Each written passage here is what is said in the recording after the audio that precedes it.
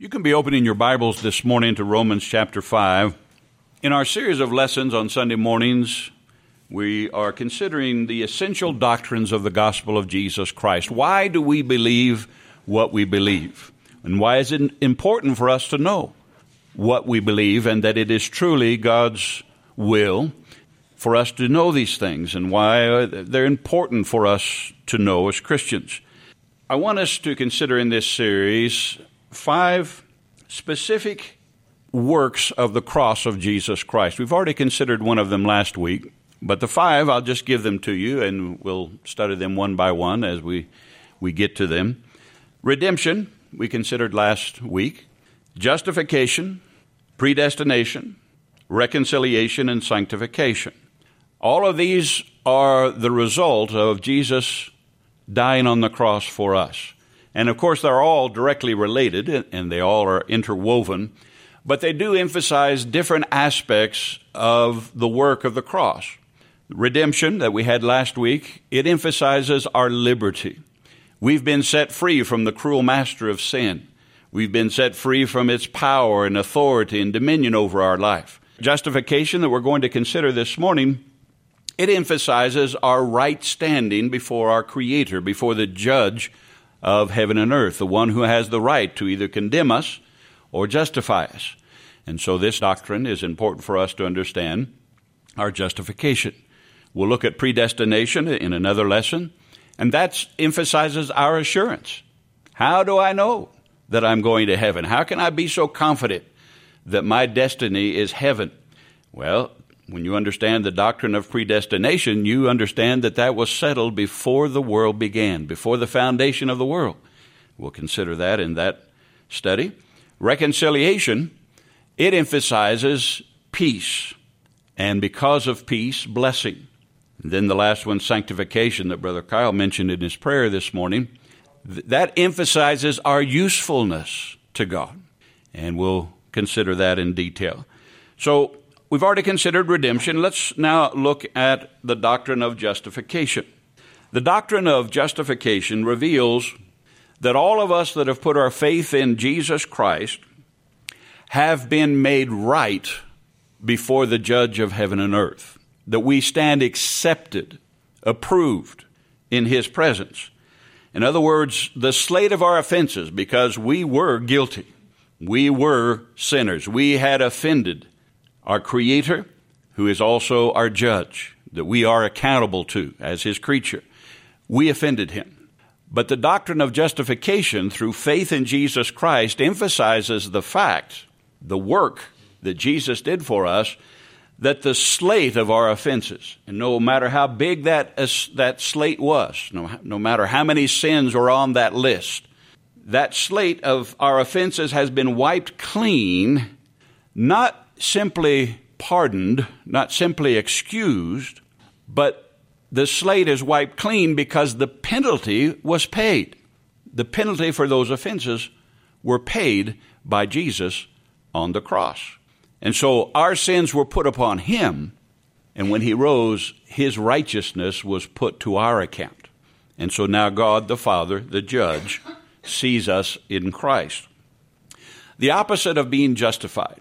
Everyone who's put their faith in Jesus Christ is declared to be justified in the presence of God. The opposite of that is to be accused and condemned. Every man, woman, and child is born in the human race as a sinner, guilty before God. First by birth, but then by practice as well. We're born sinners, and we are sinners by birth, sinners by practice. We're guilty, but we no longer, those who put their faith in Jesus, were no longer under that condemnation. And that condemnation is death. The sentence of sin is death. And when you look at Scripture, you understand that death is a separation. Physical death certainly is a separation from the living. But spiritual, eternal death, the second death, is to be separated forever from the presence of the Almighty God, the source of all life, the source of blessing. And so the sentence of sin is death, to be separated from God. That's what makes hell, hell. In this world, even the vilest of sinners that you can think of, they're not totally removed from the gracious, merciful presence of God. They enjoy air. They enjoy the seasons. That's all by the mercy and the grace of the Creator. But there will come a time when there will be an eternal separation from the glorious presence of God. Jesus, by his death and his resurrection, secured for us the pardon of our sins because he paid the price of those sins. The just God had to judge sin. He couldn't just say, oh, well, I love you. That's what a lot of people teach about the love of God. Oh, well, it's okay, I love you. It's because he loved us. For God so loved the world. It doesn't say that he overlooked our sins. For God so loved the world that he gave his only begotten Son, that whosoever believes in him, what he did on the cross, should not perish but have eternal life. Not condemnation, not death, but life everlasting. That's what the doctrine of justification teaches us. Let's read Romans 5, and we'll read verses 16 to 21, where we get the scriptural foundation for this doctrine, one of the places where we get this doctrine of justification by faith alone, not by what you do, not by religion, not by ritual, not by joining a church, but by faith in Jesus Christ. Romans 5, verse 16. And the gift is not like that which came through the one who sinned. That one that it's talking about, the one who sinned, is Adam. For the judgment which came from one offense resulted in condemnation, the opposite of justification. But the free gift which came from many offenses resulted in justification. For if by one man's offense death reigned through the one, much more those who receive abundance of grace and the gift of righteousness, that's directly connected to justification, being made right with God. The gift of righteousness will reign in life through the one, Jesus Christ. Therefore, as through one man's offense judgment came to all men, resulting in condemnation, even so through one man's righteous act, Jesus did what was right in the Father's sight. He did the Father's will. He became man's substitute to pay the debt of our sin. By one man's righteous act, the free gift came to all men. The offer is to whosoever will, resulting in justification of life, not condemnation to death. For as by one man's disobedience many were made sinners, so also by one man's obedience many will be made righteous. Moreover, the law entered that the offense might abound. But where sin abounded, grace abounded much more. Now, those of you that have heard me preach for so many years, you know I like to harp on this passage because it's so precious. From time to time, you'll come across somebody when you ask them, are they saved? And you say, well, you know, I've sinned too much. God doesn't want me. I've just lived my whole life in sin, and I'm just too big a sinner for God to love me. That's a lie of the enemy. This passage says that the law entered. The law of Moses was given not to save people, not to justify us, but to condemn us. It was that ruler, that plumb line that God set that says this is what it means to be right, to be righteous. And in and of yourself, you will never measure up. God wants us to know that we can never make ourselves approved to God in and of our own self-effort. That's what the law says. That's why the law was given, so you could say, I can't. The Bible says if you break one of these laws, of talking about the Old Testament, not just the 10 Commandments, but the entire first 5 books of the Bible, you break any of those commands, you're guilty of all. In other words, you're a lawbreaker. You're a sinner. You're guilty. You're condemned. Do you see why it is so foolish for men to try to gain God's approval through religion, through good works? You're going to fall short. And the end result is condemnation and death. But here we see that no matter how many sins you've committed, in the Greek, where it says, where sin abounded, the word in the Greek here, abounded, it means to increase or to augment. So the thought is, the sins just keep stacking up. Look back over your life, as far as you can remember from a kid. Anybody remember lying to your parents about something? Remember hitting your sibling about poking their eye out? You remember? You just kept stacking sins, and then you got older, and then you started lying about your taxes, and you just cheating in your business deals, and you just augmented one sin upon another.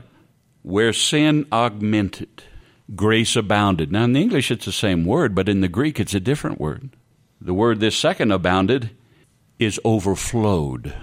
Grace overflowed. So you see, it doesn't matter how many sins you've stacked up. If you accept the offer of God's grace through faith in Jesus Christ, His grace overflows all of them and brings forgiveness, because the penalty for those sins were paid by Jesus Christ. The penalty was death, separation from God. Jesus on the cross said, my God, why hast thou forsaken me? We'll never know, at least in this life. Maybe on the other side we'll give a glimpse of what all that meant and to what degree. But the fact is this: the relationship between the Son and the Father at that moment that Jesus paid the price of my sin was different than it had ever been, because He became sin for me and paid the price of my sin. But when He rose again, it was the evidence that the bill had been paid, that the price was accepted. He rose from the dead for my justification. He put His righteousness on me. I put my sin on Him. That's quite a trade, don't you think? I put my sin on Him, and He graciously put His righteousness on me. Now God sees me. The judge of heaven and earth sees me in Christ Jesus.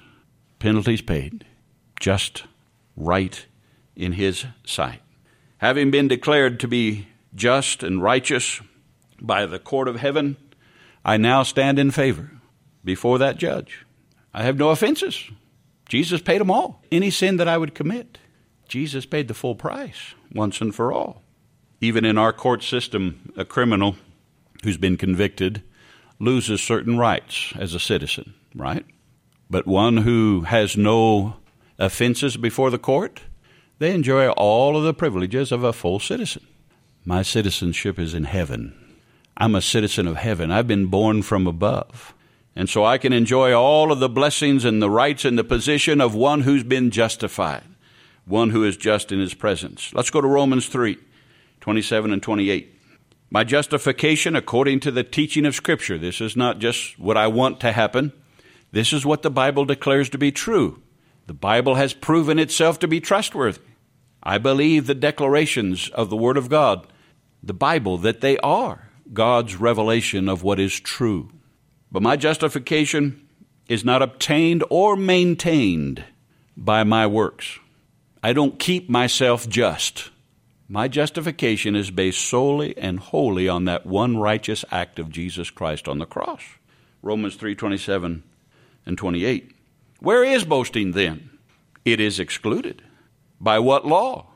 Of works? No, but by the law of faith. Therefore we conclude that a man is justified by faith apart from the deeds of the law. Now either that's true or it's a lie. You have to decide. God's Word has proven itself to be exactly that, the Word of God. I'm justified. I stand before the court of heaven without offense. That's not a declaration that I've never sinned. It's not a declaration that I don't sin. It's a declaration that God sees me in Christ and His righteousness, which is without question. Once the penalty of the crime has been paid, even in our court system, let's say someone is found guilty and condemned, and they're condemned to execution. It's a capital crime. Once that person has been put to death, they can never again be charged with that crime. The penalty can never again be executed on that individual. The penalty has been paid for that crime. They died. Jesus died my death. By faith, I identify with Christ. His death was my death. I can never be charged for those crimes. Not because I say so, but because the judge of heaven and earth has declared it so. Jesus paid the debt. I'm free to go. I'm eternally justified in His presence. That's what the Bible teaches. There's nothing I can do to annul that justification. I didn't earn it in the first place. Those that think that they can earn their salvation or keep their salvation or they can lose their salvation, they don't understand the doctrine of justification.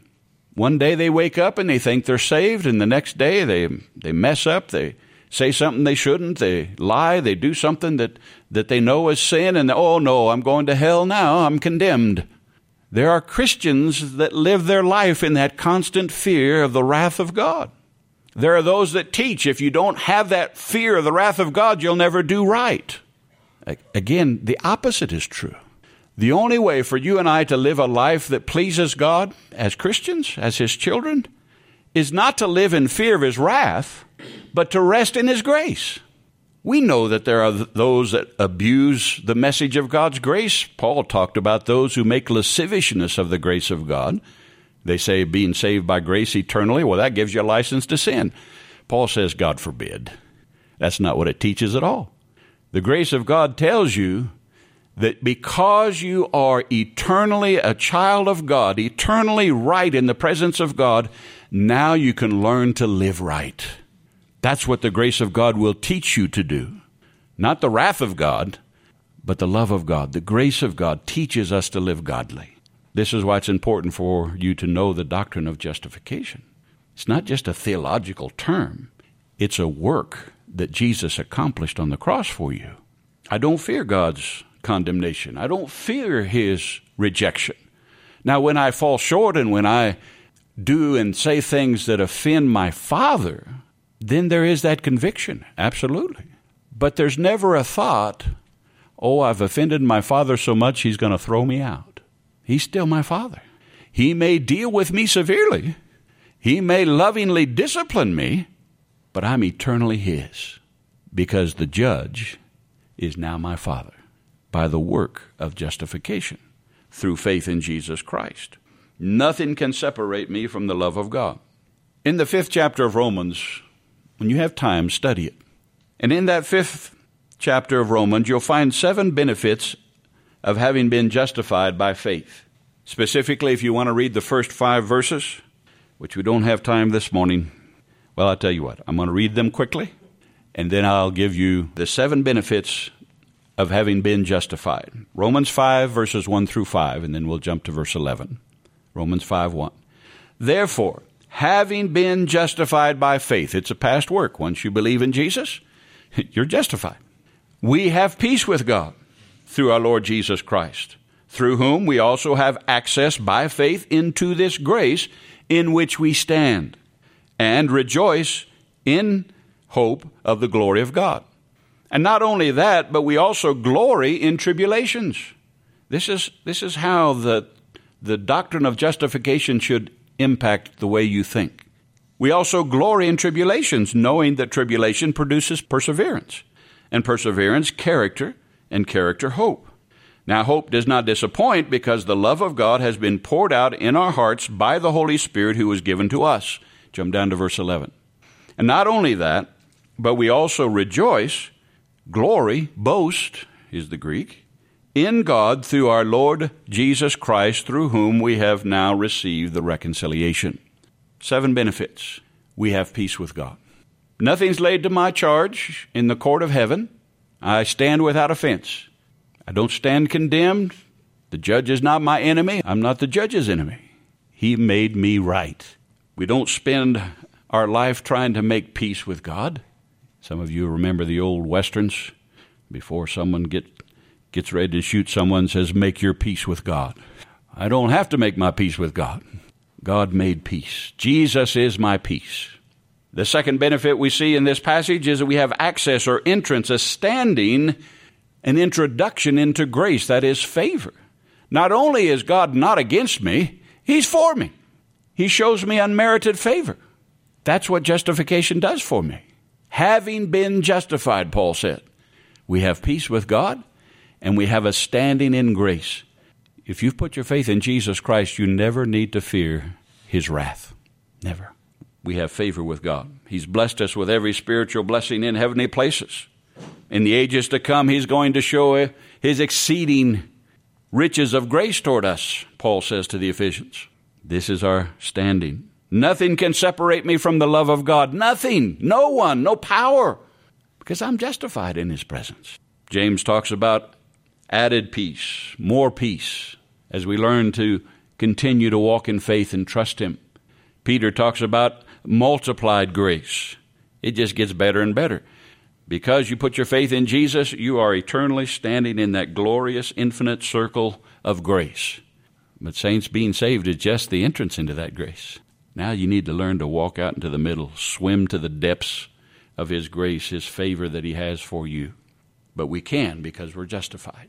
We have the hope of glory, Paul says. Number 3, Christ in us, the hope of glory, Paul wrote.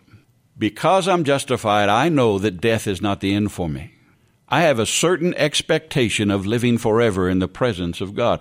I won't suffer the consequences of those that are condemned to the second death. I have the hope of glory. This is why the suffering of this present time, it can't be compared with what God's prepared for us. Number 4, because we're justified and we have that certain expectation of glory, we can glory in tribulation. Really? Can we do that? Yeah, we can. If we believe the doctrine of justification. We can glory in tribulation because the Bible tells us, Romans 8:28, and we know it's working for us. You may not be able to see it or understand it, but the tribulation that God allows in the life of those who trust him is for your eternal good. It's preparing you to rule and reign with Christ, which is forever. Your current trial, Paul says, is just a passing tribulation. Some of Paul's tribulations lasted his entire adult life since knowing Christ. But he says it's just a moment, these tribulations, but the glory is eternal. We glory in tribulation because we know it's working for us and not against us. Number 5, the love of God is shed abroad in our hearts.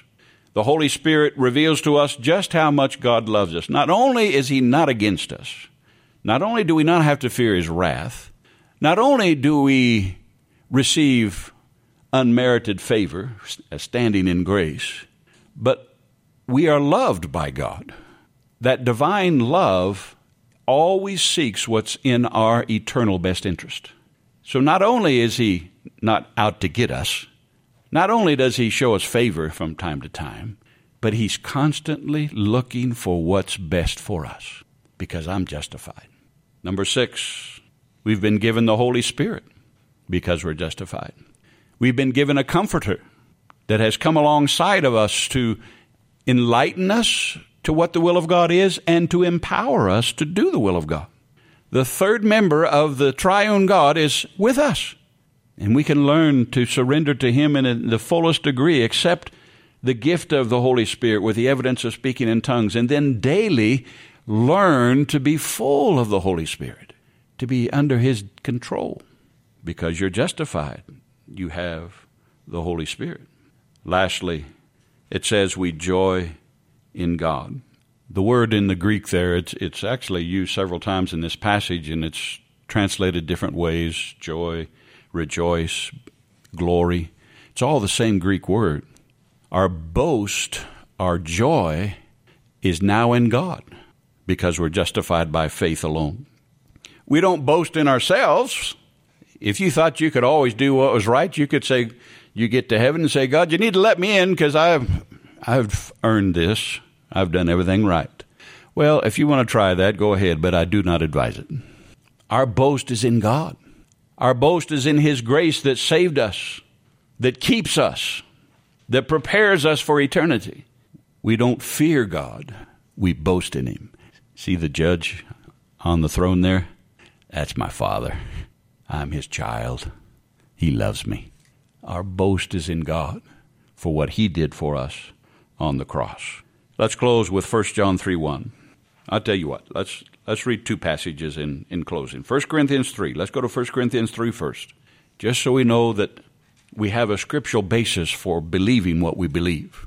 1 Corinthians 3:21-23. Therefore let no one boast in men, for all things are yours, whether Paul or Apollos or Cephas or the world or life or death or things present or things to come, all are yours. In other words, for the Christian, all of these things that that God allows in your life. They're for your eternal benefit. They belong to you. We're not victims. How many times do Christians fall into that attitude? Oh, poor me, so-and-so doesn't like me, or this happens or that happens, poor me, poor. I'm not a victim. I'm more than a conqueror through Christ who loved me.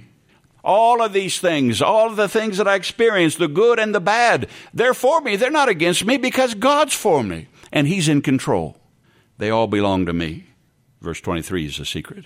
And you are Christ's, and Christ is God's. I'm in Christ. The Father sees me in Christ. Now we can go to 1 John 3:1. Our boast, our joy is in God, having been justified through faith. 1 John 3:1. Behold, what manner of love. Stop and look at it. Stop and consider it. That's why we take time for Bible studies. That's why we take time to read the Scripture.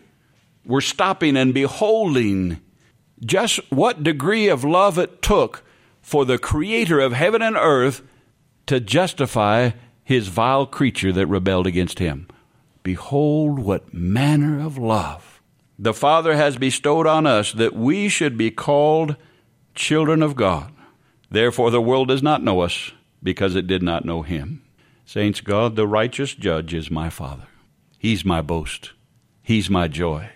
I rejoice in His grace that made me right with Himself. Let's close with a song this morning.